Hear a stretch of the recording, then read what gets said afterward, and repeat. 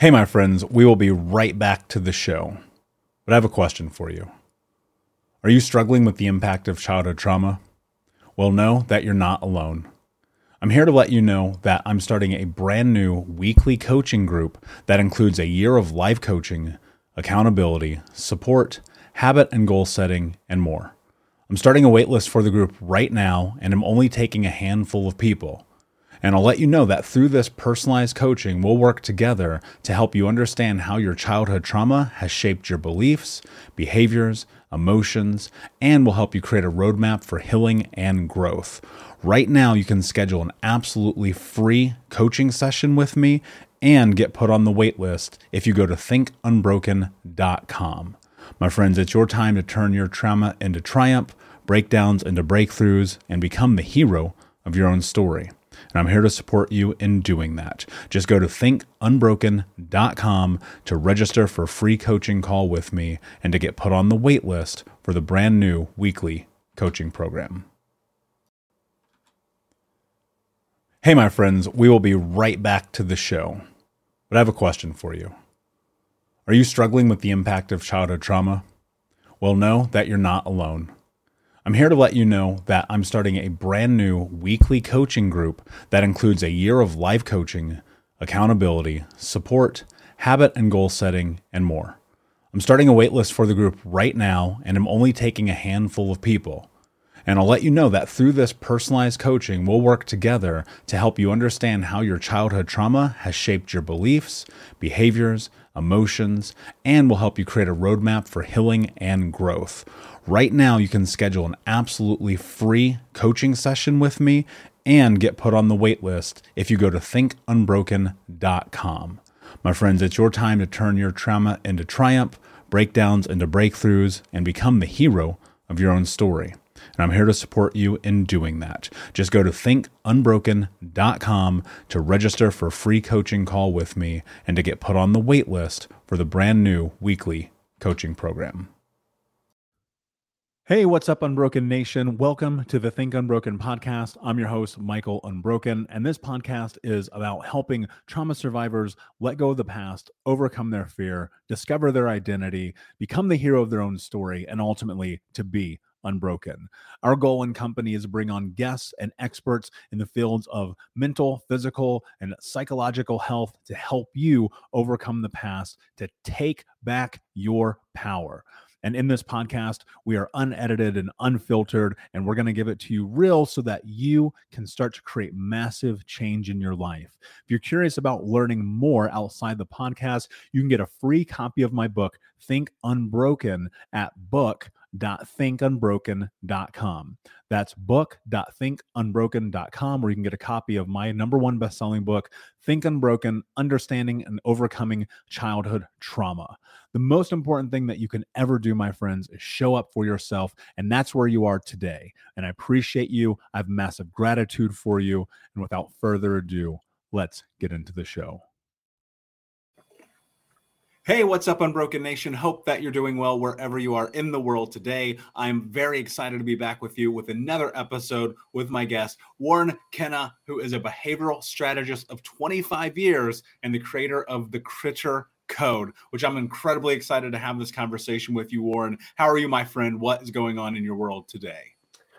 Doing really well, Michael, and really fantastic to be here with you and your extensive audience. And, really looking forward to sharing, some insights around the things that I've learned about relationships over the last 27 years. Yeah, I'm very excited too. I think people often, maybe just because it's a forest for the trees kind of thing, while we are in relationships in all capacities at all times, sometimes I think that we forget that. And so I would really love to know a little bit about your background, your journey, and what's kind of brought you to where you are today. Yeah, look, I started out my first career as it may seem a little bit strange, as a engineer. And probably that was one of the greatest things that's brought insight to the work that I've done over the last 20 plus years. Because an engineer, you're actually looking at why do things actually happen? You're looking at patterns. You're looking at areas of sustainability. You're looking with a curious mind about how things are manifested and created. I transitioned out of that and went into a sales role, which I became incredibly interested in how people do what they do.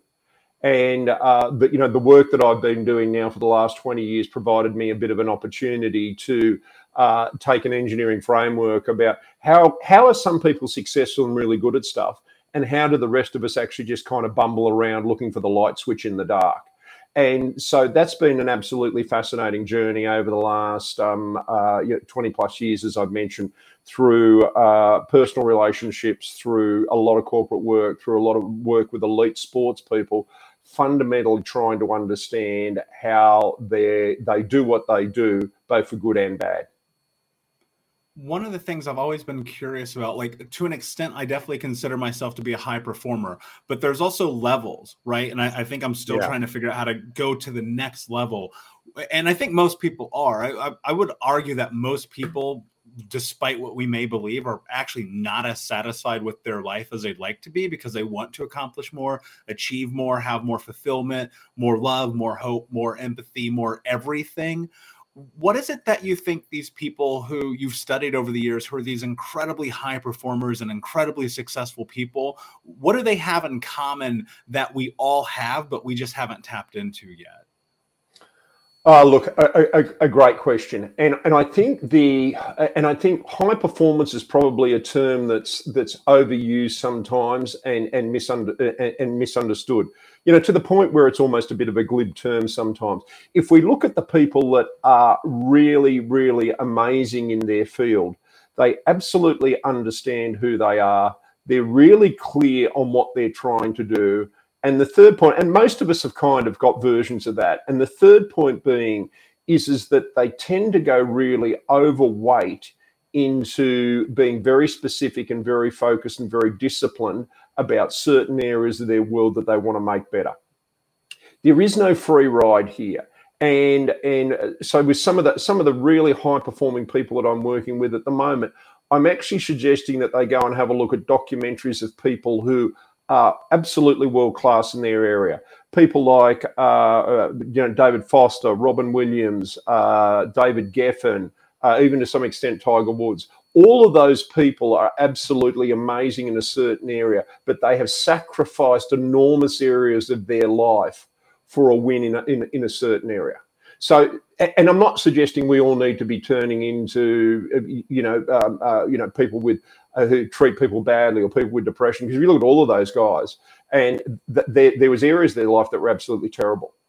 So, to answer your question simply, people that excel at outcomes in a certain area are absolutely prepared to be focused, disciplined, and do things that most other people won't do.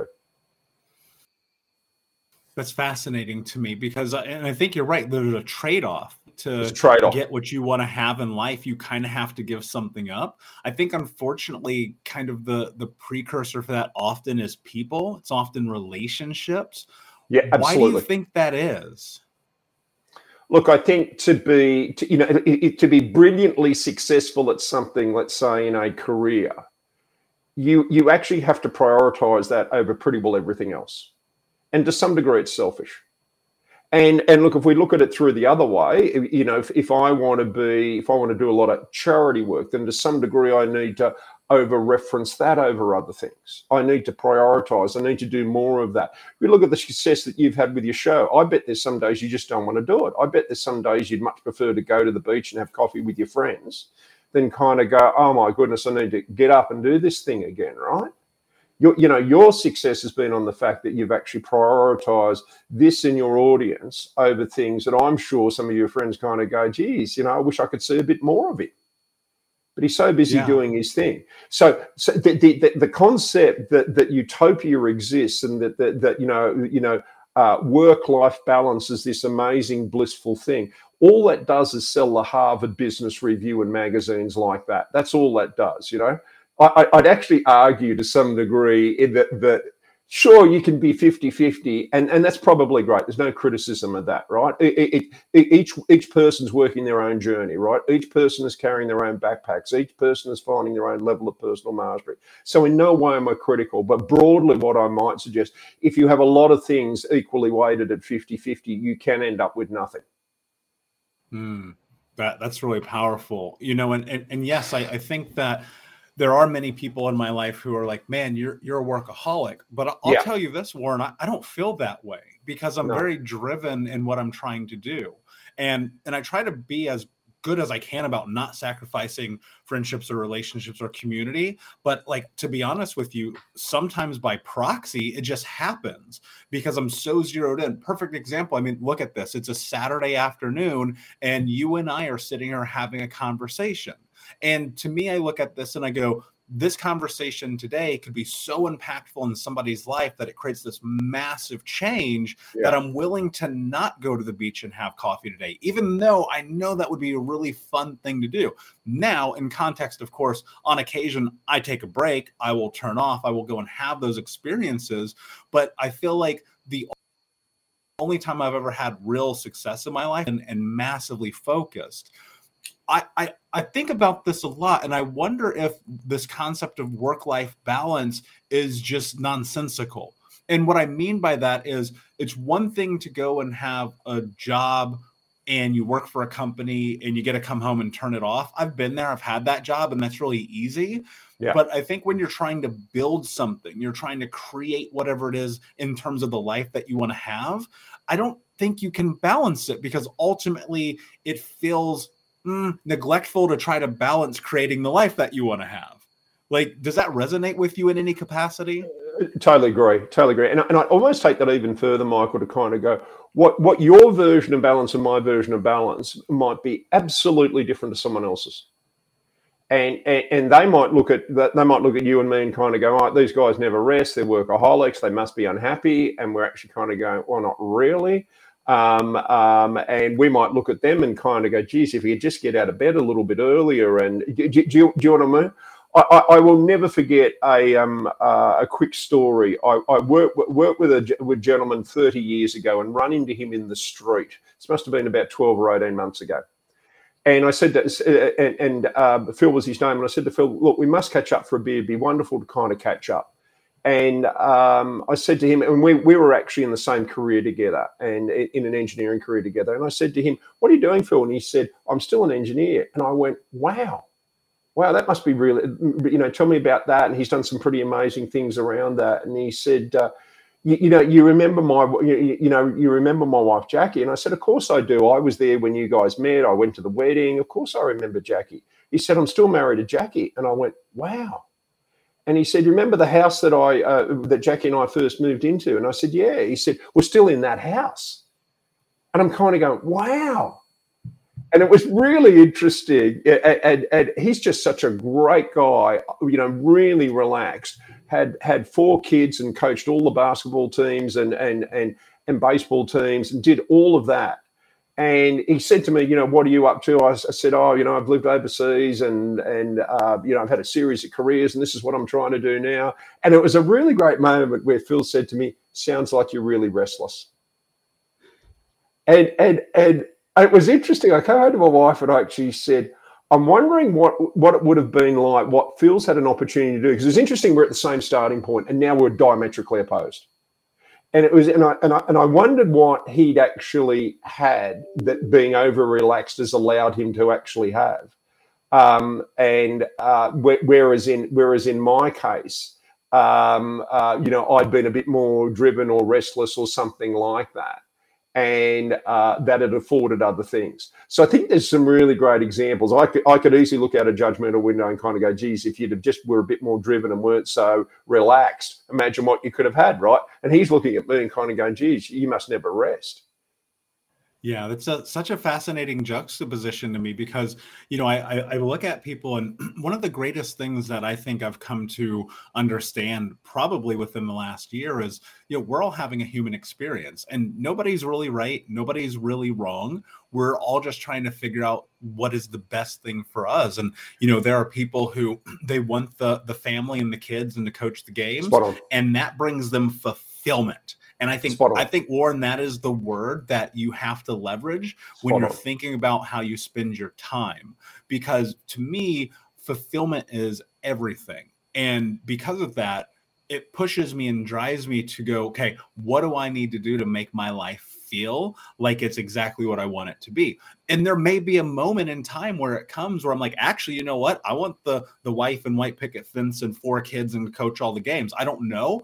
I just always try to live present in this moment and say, who am I today right now? One of the things that I'm really fascinated by, though, is relationships and why they are so important to us, and why often, probably more so than not, we fail to understand the importance of that. I'd love for you to talk and dive into that, especially being the relation expert that you are. Yeah, and look, we know we can't get away from relationships. Even if you're a single person, you've probably got friends you relate at work. It's we live in a world where we need to interact and enable people in multiples of ways. All the research and people like Martin Seligman have done an amazing job over the last 20 years about looking at happiness. All the research proves that we actually thrive better in tribes. We're tribal animals. We work better when we're connected with groups of potentially like-minded people. We extend our lives through happiness in relationships and connecting with others. But if I take this somewhere else, is my experiences and the things that I've learned is that what we do when we're either in a personal relationship or even in a work relationship or just with friends is that we're getting somewhat attracted to people who are somewhat like us, but also who are somewhat different to us. And philosophically, my perception is on this is that to some degree we get attracted to someone, certainly in a personal relationship, a long-term life partner relationship, of someone that has a piece that we don't have.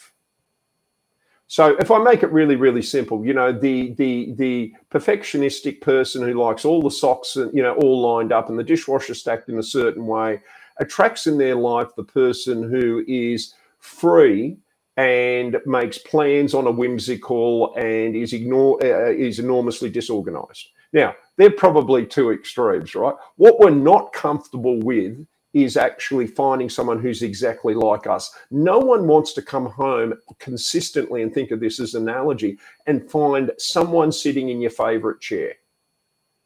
Right? No one wants to come home and find that after you perfectly stacked the dishwasher, someone else has restacked it.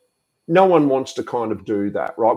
We get really cranky, and it's not going to work. If you're in a relationship, if you're a bit whimsical and you're in a relationship with let's make plans on the fly and let's make stuff up as we go along. If both of you are like that, nothing's going to happen. Your phone bill and electricity bill's never going to be paid. So we kind of work that out to some degree. So from my perspective, we're attracted to people in our lives who are somewhat similar and have got similar values to us, but almost diametrically opposed in pieces that we don't have. And we're meant to learn. We're not meant to grow and become one. I know the Mills and Boons, novels would have that, finally I feel complete when I found someone else and I ride off into the sunset with a white picket fence, 2.7 kids and a black dog and rainbows are appearing everywhere and everything's kind of happy. I know, again, that sells magazines and sells romance models, but it doesn't kind of pan out that way. Yeah. And what I think is really interesting about that too is, we often, I think, subconsciously go towards those people.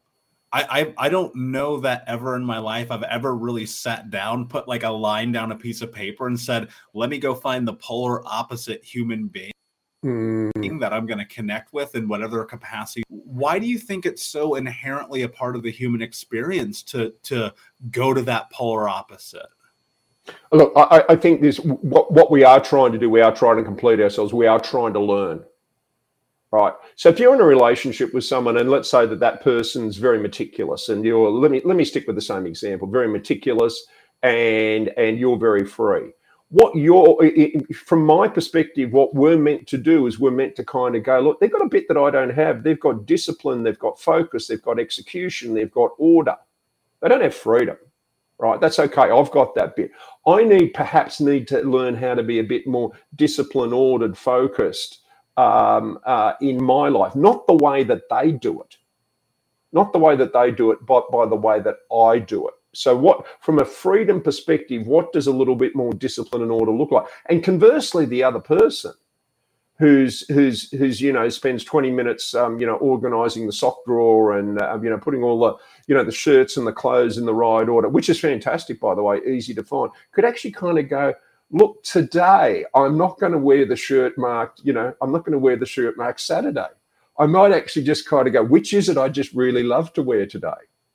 And they're not meant to do it the way that the other person does it. They're meant to actually kind of go, what's the essence of who they are? And I'm attracted to that. There's something about that I like. And there's sometimes about it, and it annoys the hell out of me. But they're the rub points, right? So sometimes it's too much. Sometimes they're unplanned as too much. But what can I take from who they are and put it into my world so that I have more personal mastery, so that I have a better understanding, so that I'm a better human being? And in that, how do you, so one of the things I think is really fascinating in the dichotomy of relationships is when you have these polar opposites, sometimes you have this narrative that begins to play out where suddenly one person wants the other person to kind of come on board to their lifestyle. Yeah. Is that a control thing? Is that this is a comfort thing? Where does that aspect come from? Because I've seen it just as some people want more control, some people want more freedom, and then there's this ebb and flow of can I bring you to my side? Yeah. And look, and welcome to the human race, right? We're not trained in relationships, right? We're not trained in that stuff at all. When we get a few years under our belt, we kind of work out, I understand where my first 7 marriages went, right? I say that with a smile on my face, right? But understand where I went wrong. We're kind of trained to grow up, and the quarterback marries the cheerleader, and all of that type of things. And so where this kind of comes to, if we can value differences. So if we can kind of go, and let's say I'm the freedom person in a relationship, and if I can kind of go, I really value how when we go away on a holiday, how when either you open your bag or I open my bag, there's everything in order. I can absolutely see how everything's in order. I really kind of value that, and that really helps us as a couple. So what I've now done, this is not about you need to dial down on the perfectionistic, get it right stuff all the time, and you need to come across to my side. This is not the moment that happens. There's either a blip in the relationship, or the moment the cement sets around that, Michael, I can tell you where the relationship's headed. We're heading for divorce, and we're cutting up the dog. There's your half of the dog, there's my half. That never goes well. So when it becomes about you need to come to mine or I need to go to yours, I can tell you long term that's not going to, the relationship is the beginning of the end. Now, if it's a little blip, there's nothing kind of wrong with that. But the moment it sets, it's a problem. What we're actually meant to do, we're almost meant to create a co-created space where at least 51% of the time I'm actually contributing to that. I'm contributing to our relationship. It's not about you need to be more like me. And by the way, that'd probably make me feel comfortable, but I'd get pretty bored with that, by the way. Or I need to be more like you, which means I need to give myself away. And at some point I'm going to get resentful and run off and find the next door neighbor a bit attractive and go and refine myself. I see it all the time in careers where people get into a job, they want to prove themselves, they overwork themselves, they take on too much, they lose themselves within a role, they lose their anchor and their identity, then all of a sudden they need to resign to actually go and find themselves again and start the whole process again. We see that in personal relationships the whole time. So no one wants to not be themselves. There's no doubt about that. But it's this bit about this co-created space, about understanding the differences and actually contributing to something greater than ourselves. Where do you find the balance? And it's funny because we're coming back to this. Where do you find the balance of A, taking care of yourself versus B, and the other side of it, really trying to focus on understanding your partner? Look, that is such a great question, and that is create and adjust every day. That is create and adjust every day. There's almost and so there's got to be a balance, for each individual, and there's got to be a balance for a couple. And again, it's not the stuff that we kind of talk about. It's not the stuff that we tend to get into a relationship and basically say, look, I really like my time alone, and my time alone looks like, going for long walks by myself on every Saturday afternoon. How does that fit with you? How would that work for us? So this is a negotiated process. This is a transparent process. And I think that, really good long-term relationships, we get to learn about ourselves and we get to learn about another individual.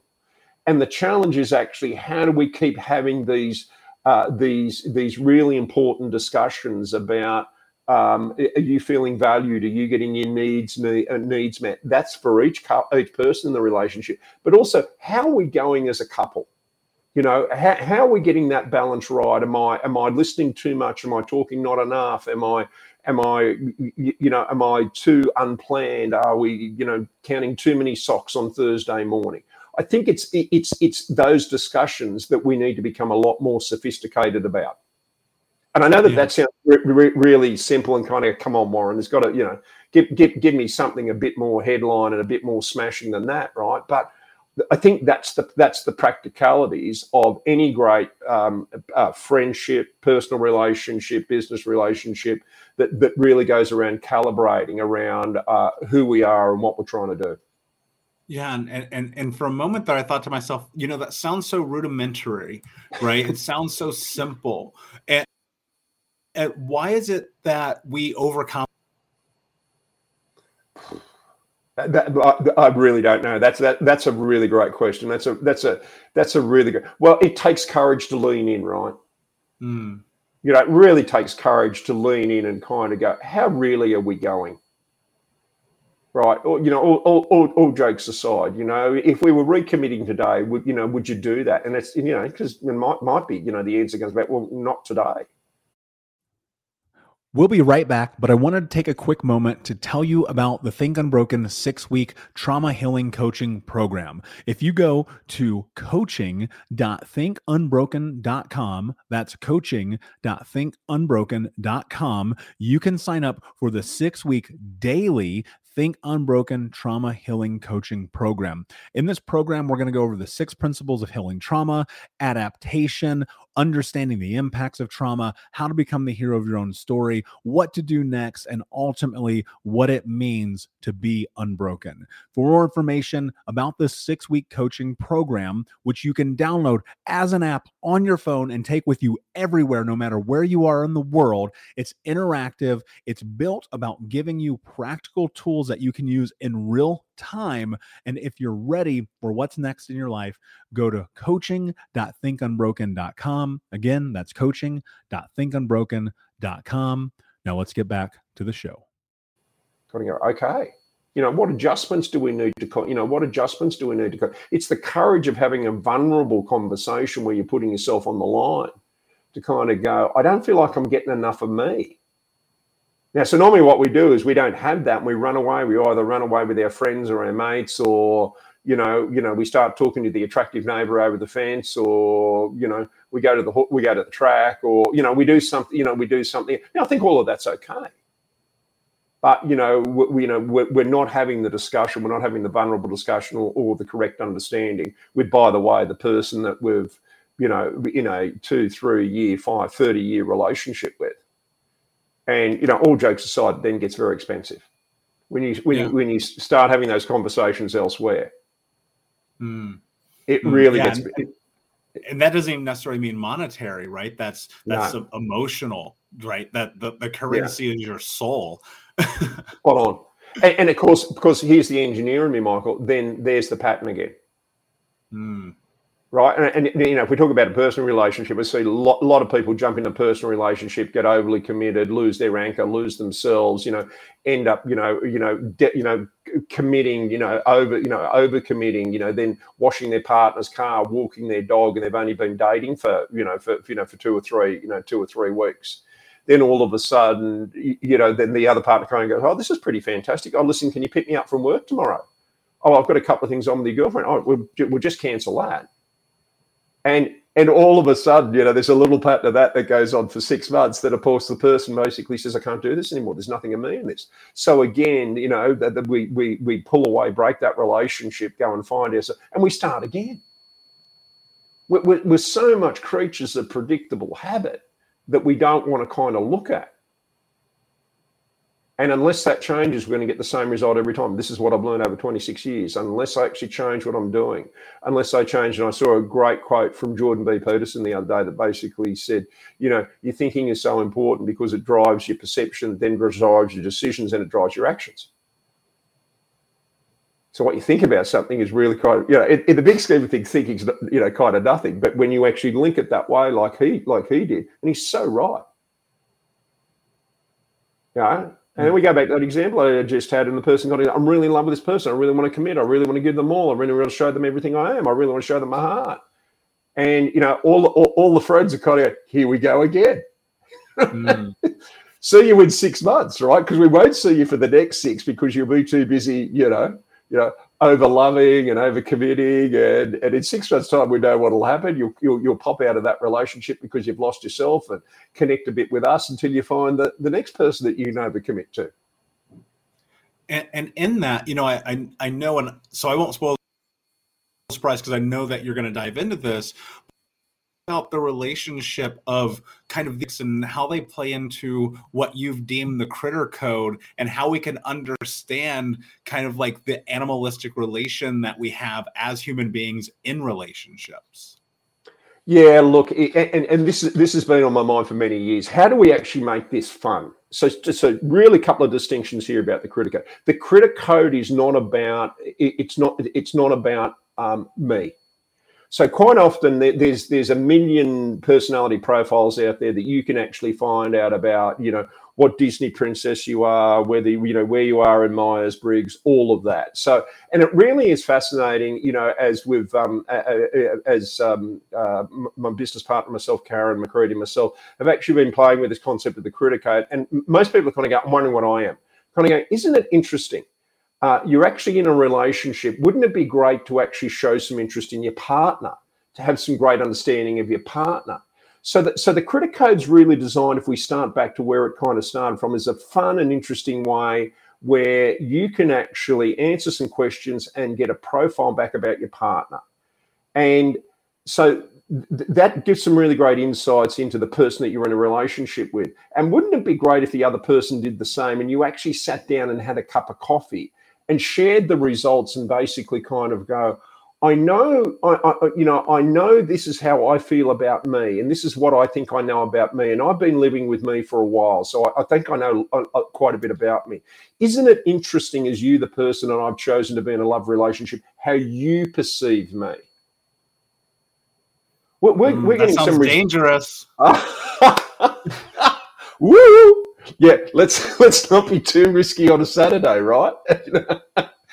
We've had people write back and say, listen, I've been married for 25 years and there are elements of this, there are elements of my partner that I've never understood. And more to the point, I never realized that I was projecting myself in a certain way.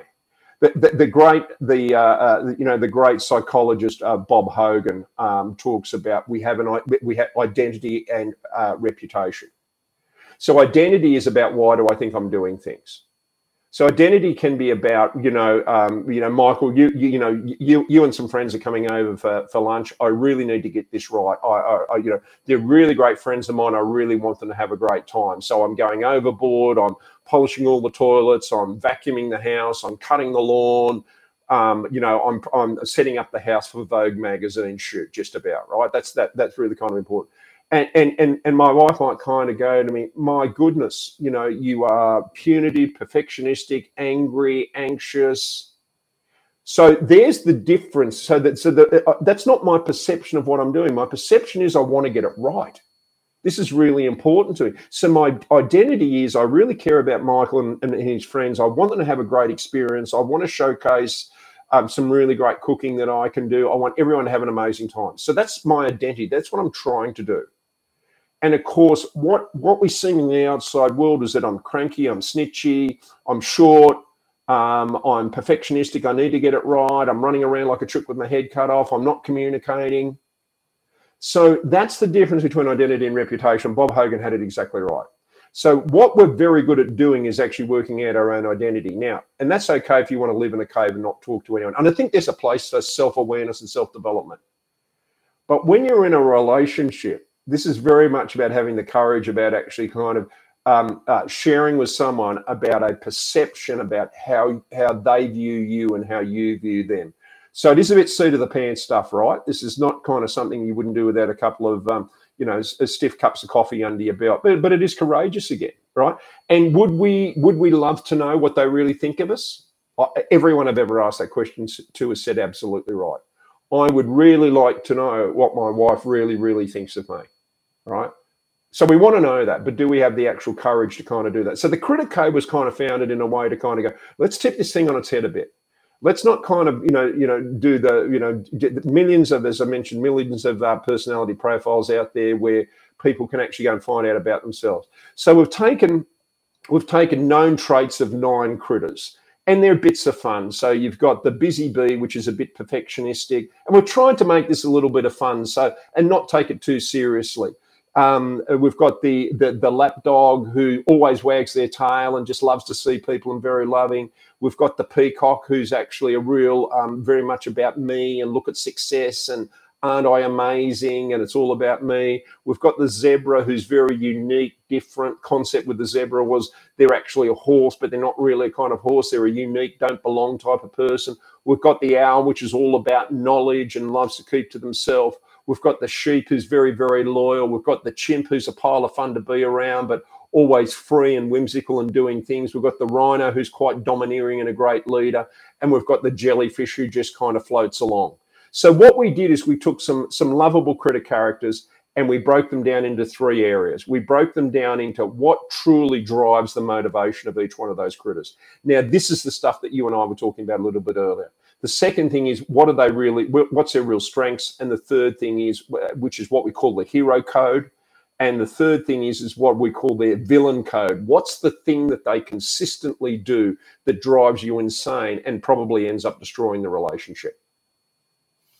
And in that, when you go through that and you sit down and you find this out, is there a level of this in which, and it's probably a discussion between partners to determine this, but is there a level in which you go, oh, this is clearly, there's so much evidence here that this is not a plausible relationship. The continuation of this is probably more harm than good. We should just shake hands, walk away. Like how do you digest this information in a practical way to decide, okay, cool, now we know more about each other, let's go all in, or oh shit, we know more about each other, time to hit the eject button?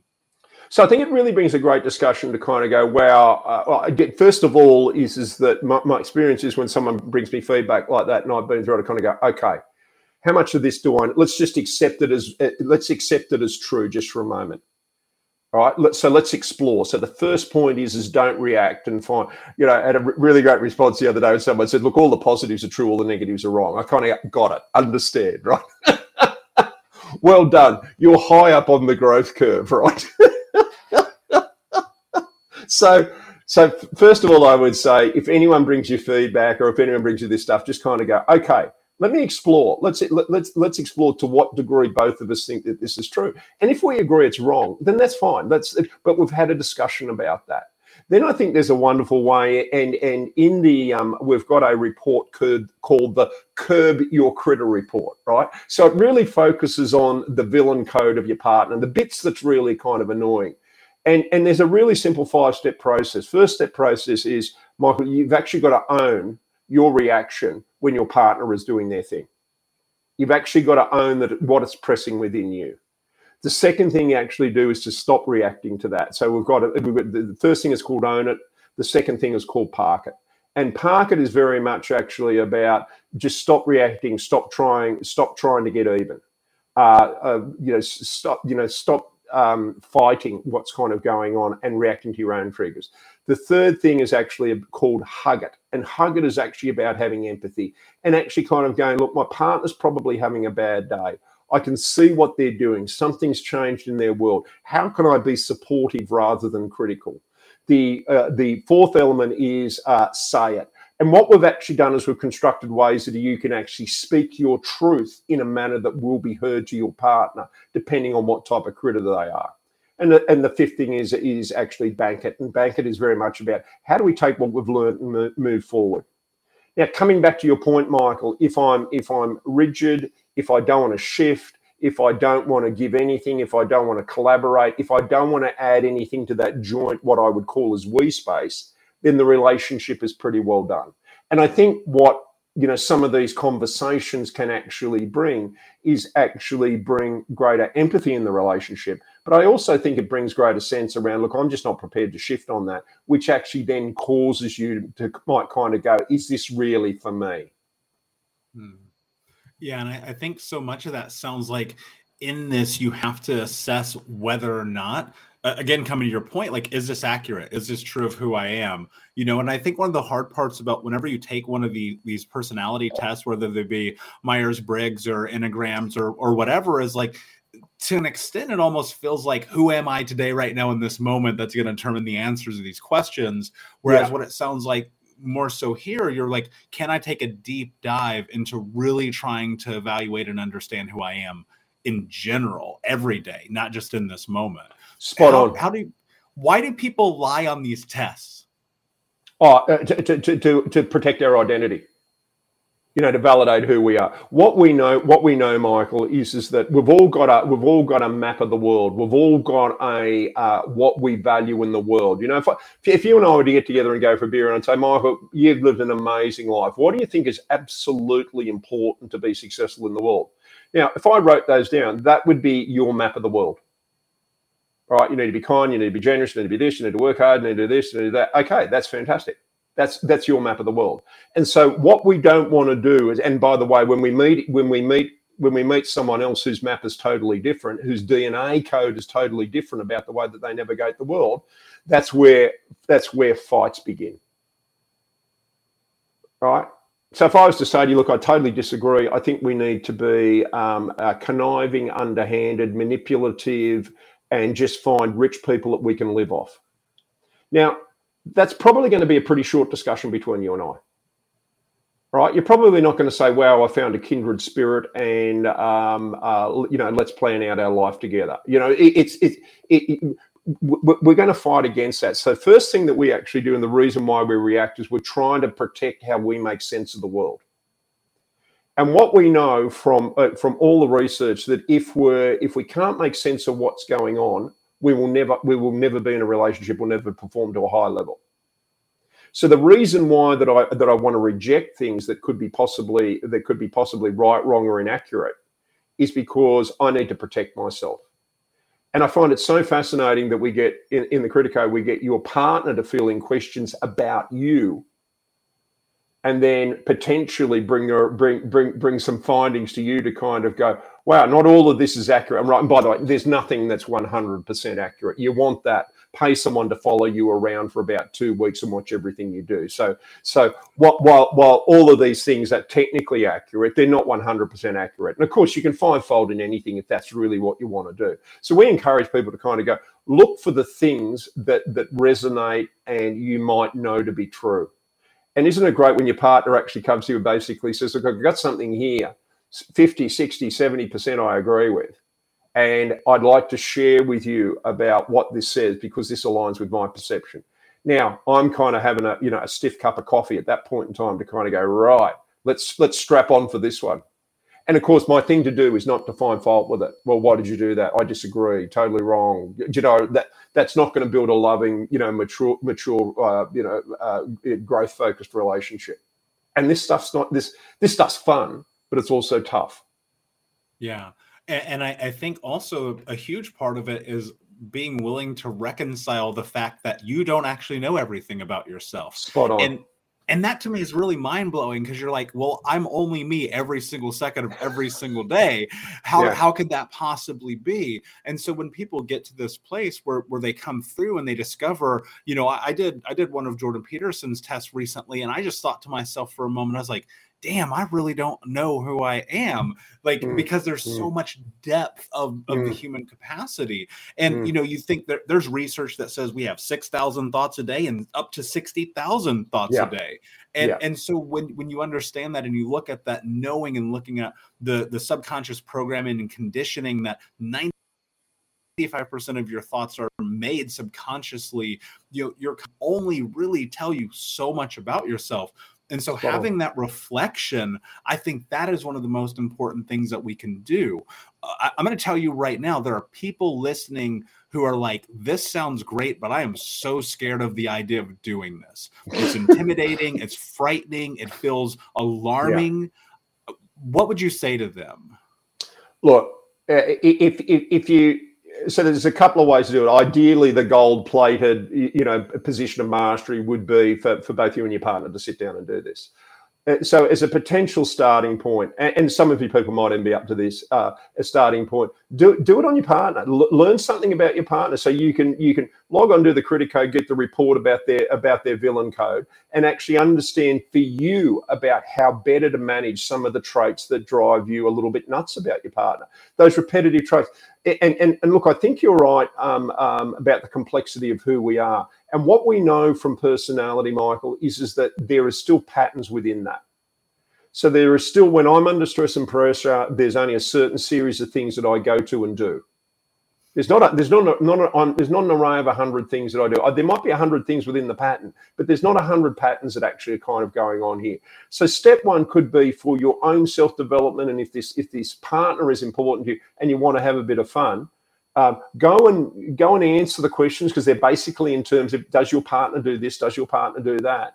And then actually kind of take some learnings about them. That could be an easy place to start. Of course, some people mightn't even be at that point where they're actually kind of go, I don't even need to know anything about myself. So there's enough free online tools to explore the Myers-Briggs, the Peterson stuff. There's lots of great tools out there to kind of do that. But as a starting point, you might actually kind of go, I want to understand a little bit more about why my partner does certain things, and I want to know privately about how better I can manage that for me as a starting point, because it really drives me insane every time they restack the dishwasher, and I don't understand what that's about. And then of course we have a fight. What, don't you think I'm good enough to stack the dishwasher? I'm quite successful. Don't you know this? Don't you know that? Then we're debating about, we're ruining the evening, if not the relationship, based on stacking the dishwasher. And wouldn't it be great to know how better I might react to that?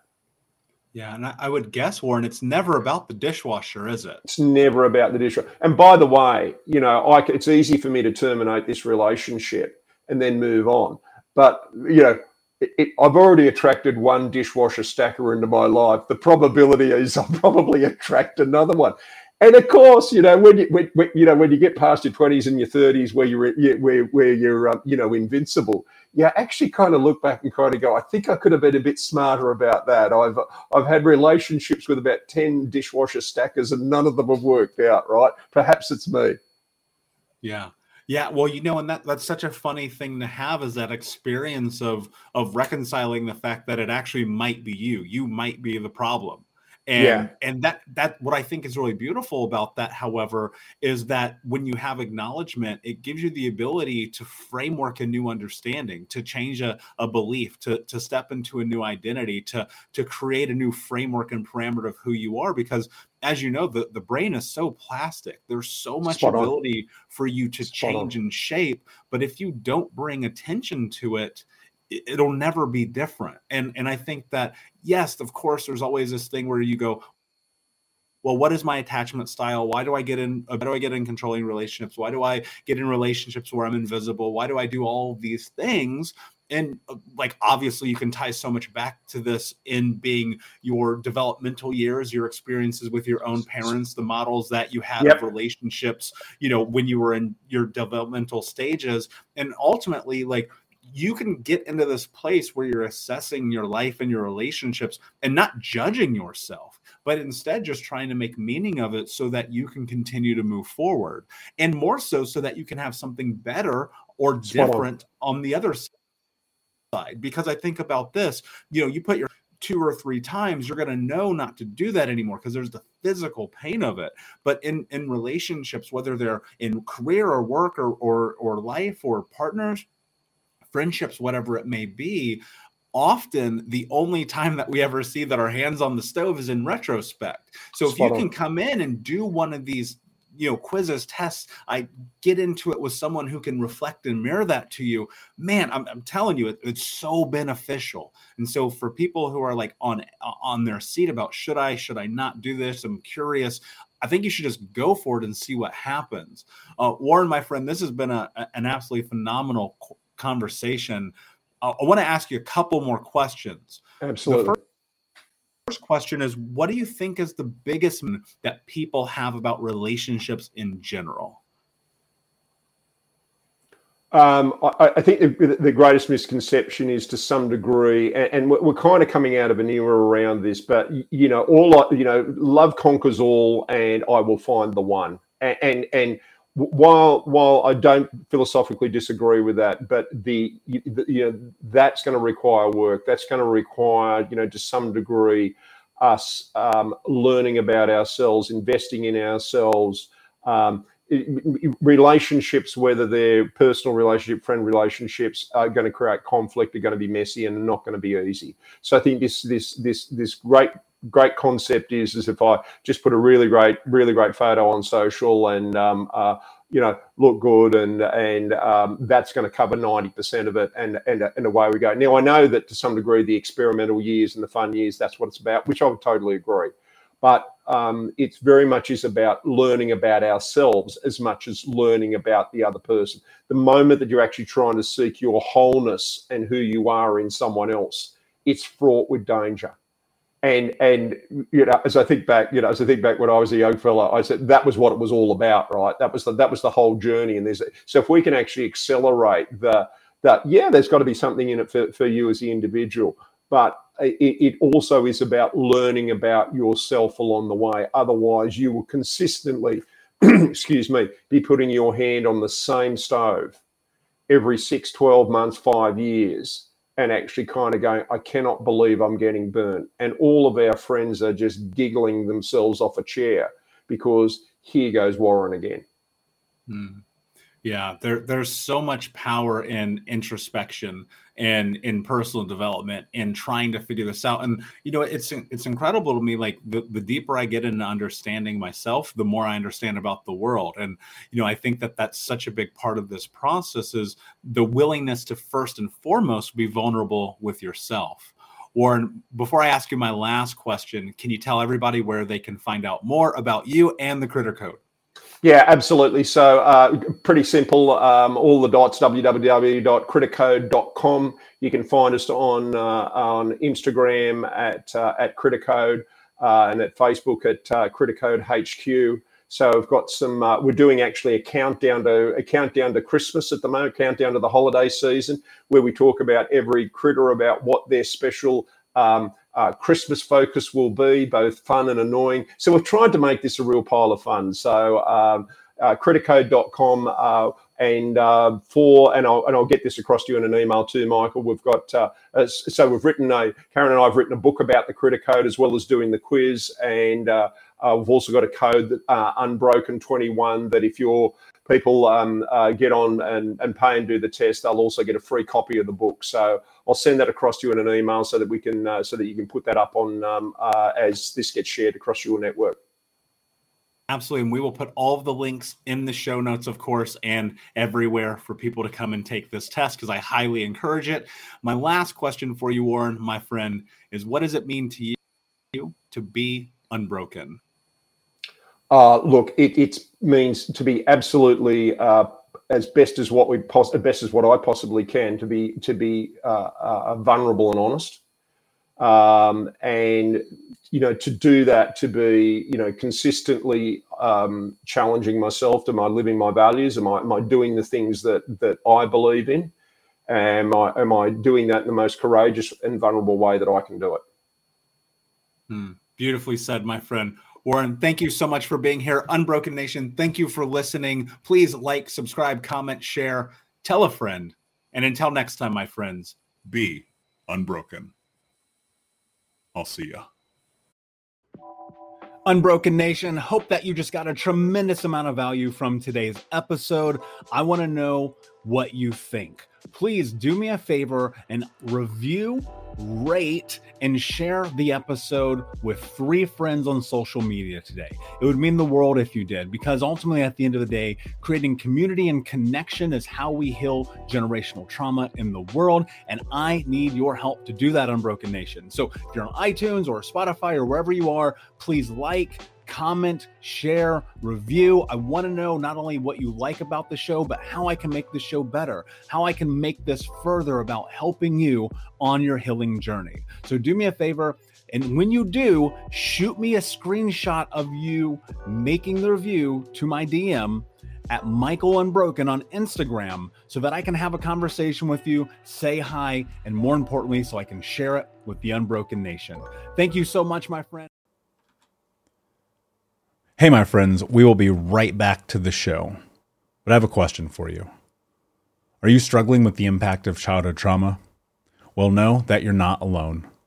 I'm here to let you know that I'm starting a brand new weekly coaching group that includes a year of live coaching, accountability, support, habit and goal setting, and more.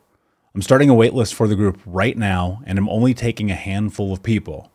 And I'll let you know that through this personalized coaching, we'll work together to help you understand how your childhood trauma has shaped your beliefs, behaviors, emotions, and will help you create a roadmap for healing and growth. Right now, you can schedule an absolutely free coaching session with me and get put on the wait list if you go to thinkunbroken.com. My friends, it's your time to turn your trauma into triumph, breakdowns into breakthroughs, and become the hero of your own story. And I'm here to support you in doing that. Just go to thinkunbroken.com to register for a free coaching call with me and to get put on the wait list for the brand new weekly coaching program. Everybody in your crew identifies as either Big Mac Burger, McNuggets, or McCrispy Sandwich. But you're the Filet-O-Fish Sandwich all day. That crispy fish, that savory tartar sauce, that melty cheese, that pillowy bun. Yeah, you get it. Every time. And if you love the Filet-O-Fish, right now you can catch two of the classics you love for just $6. Limited time only. Price and participation may vary. Cannot be combined with any other offer. Single item at regular price. Ba-da-ba-ba-ba.